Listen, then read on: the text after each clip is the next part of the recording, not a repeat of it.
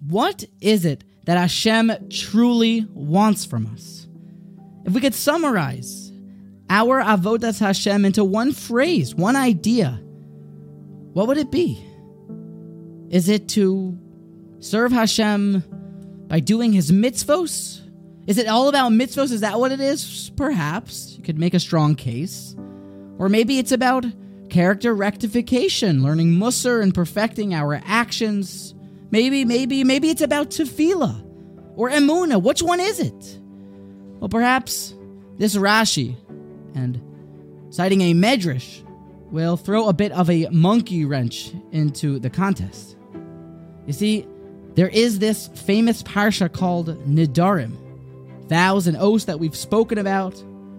And there's an interesting halacha that when a young girl will make a vow to become a Nazarite, a Nazir, her father has the ability to nullify it, to veto her decision, seeing that it's going to get in the way of normal, healthy practices. If the father will veto her vow, if he will get rid of any of the vow or oath that she has made, lo yakum, they will not stand. They will be nullified. The Hashem yislach la, and God will forgive her. So Rashi wants to know, forgive her for what?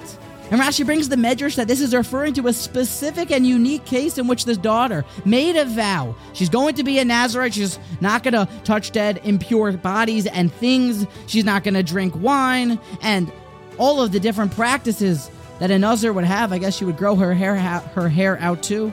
Yeah, I guess so. Anyway, but what happens if she should go after this neder, when her father then made it void and vetoed it, and she then will drink wine thinking that it's a sin even though it is truly not?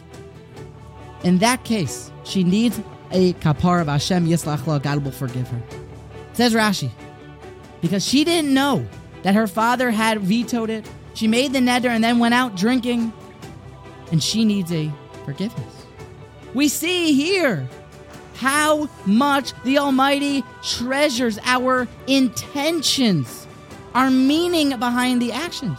It was totally permitted for her to go and have a glass of wine. Her father had ripped up her oath and vow. But she had broken her word. She had destroyed her intentions, her lishma. And Chazal have educated us and told us what Klal Yisrael's avodah is, what is at the root of every single Jew's service to his master. It is Rachmana Liba Boy. Hashem wants your heart. And in this case, you went to go eat pig. And although it wasn't, it was totally kosher, USDA approved, kosher meat. But you broke your intentions, you destroyed your heart, and you therefore need an atonement and a kapara from Hashem.